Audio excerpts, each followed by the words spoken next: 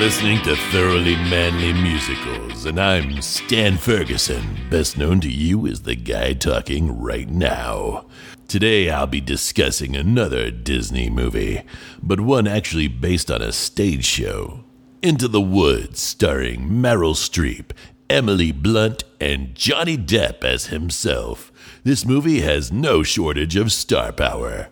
With music and lyrics by Stephen Sondheim and a story that's a mash-em-up of some of the most popular fairy tales that revolve around a baker and his wife trying to have a baby. Obviously, it was a monster hit in theaters. In movie theaters, however, it just did okay.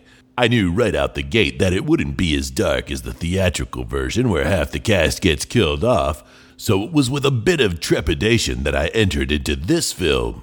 I'm just going to say it, friends. I either have really bad taste or I'm a huge mark. Or maybe both, because I was into this movie. Though I've never seen a stage production, I have found myself enjoying the cast recording on occasion. And let me tell you, my body hairs were prickled the moment I heard "Once Upon a Time."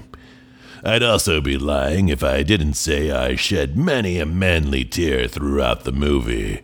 It just hit me at the right place at the right time. In my face and this morning. The cast, which also includes James Corden, Anna Kendrick, Chris Pine, and Meryl's good Mamma Mia friend Christine Baranski, is top-notch.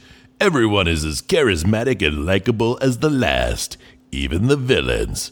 Speaking of villains, real-life monster Johnny Depp shows up as a predator of women, and boy howdy did I believe his performance.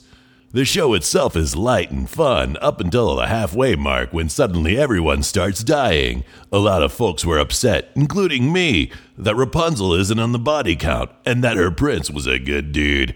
But I kinda get it, even if it takes the emotional power away from Meryl's song lamenting Rapunzel's fate. Still, if I didn't already know it, it wouldn't have bothered me too badly. One thing the movie nails is the pacing. There are a few songs removed from the soundtrack. This includes the ungodly boring No More, a meandering song from the stage show where the baker reaches some kind of closure with his dad, and it's a real snoozer. Instead, we just get a short scene where the baker tells his dad's ghost to fuck off.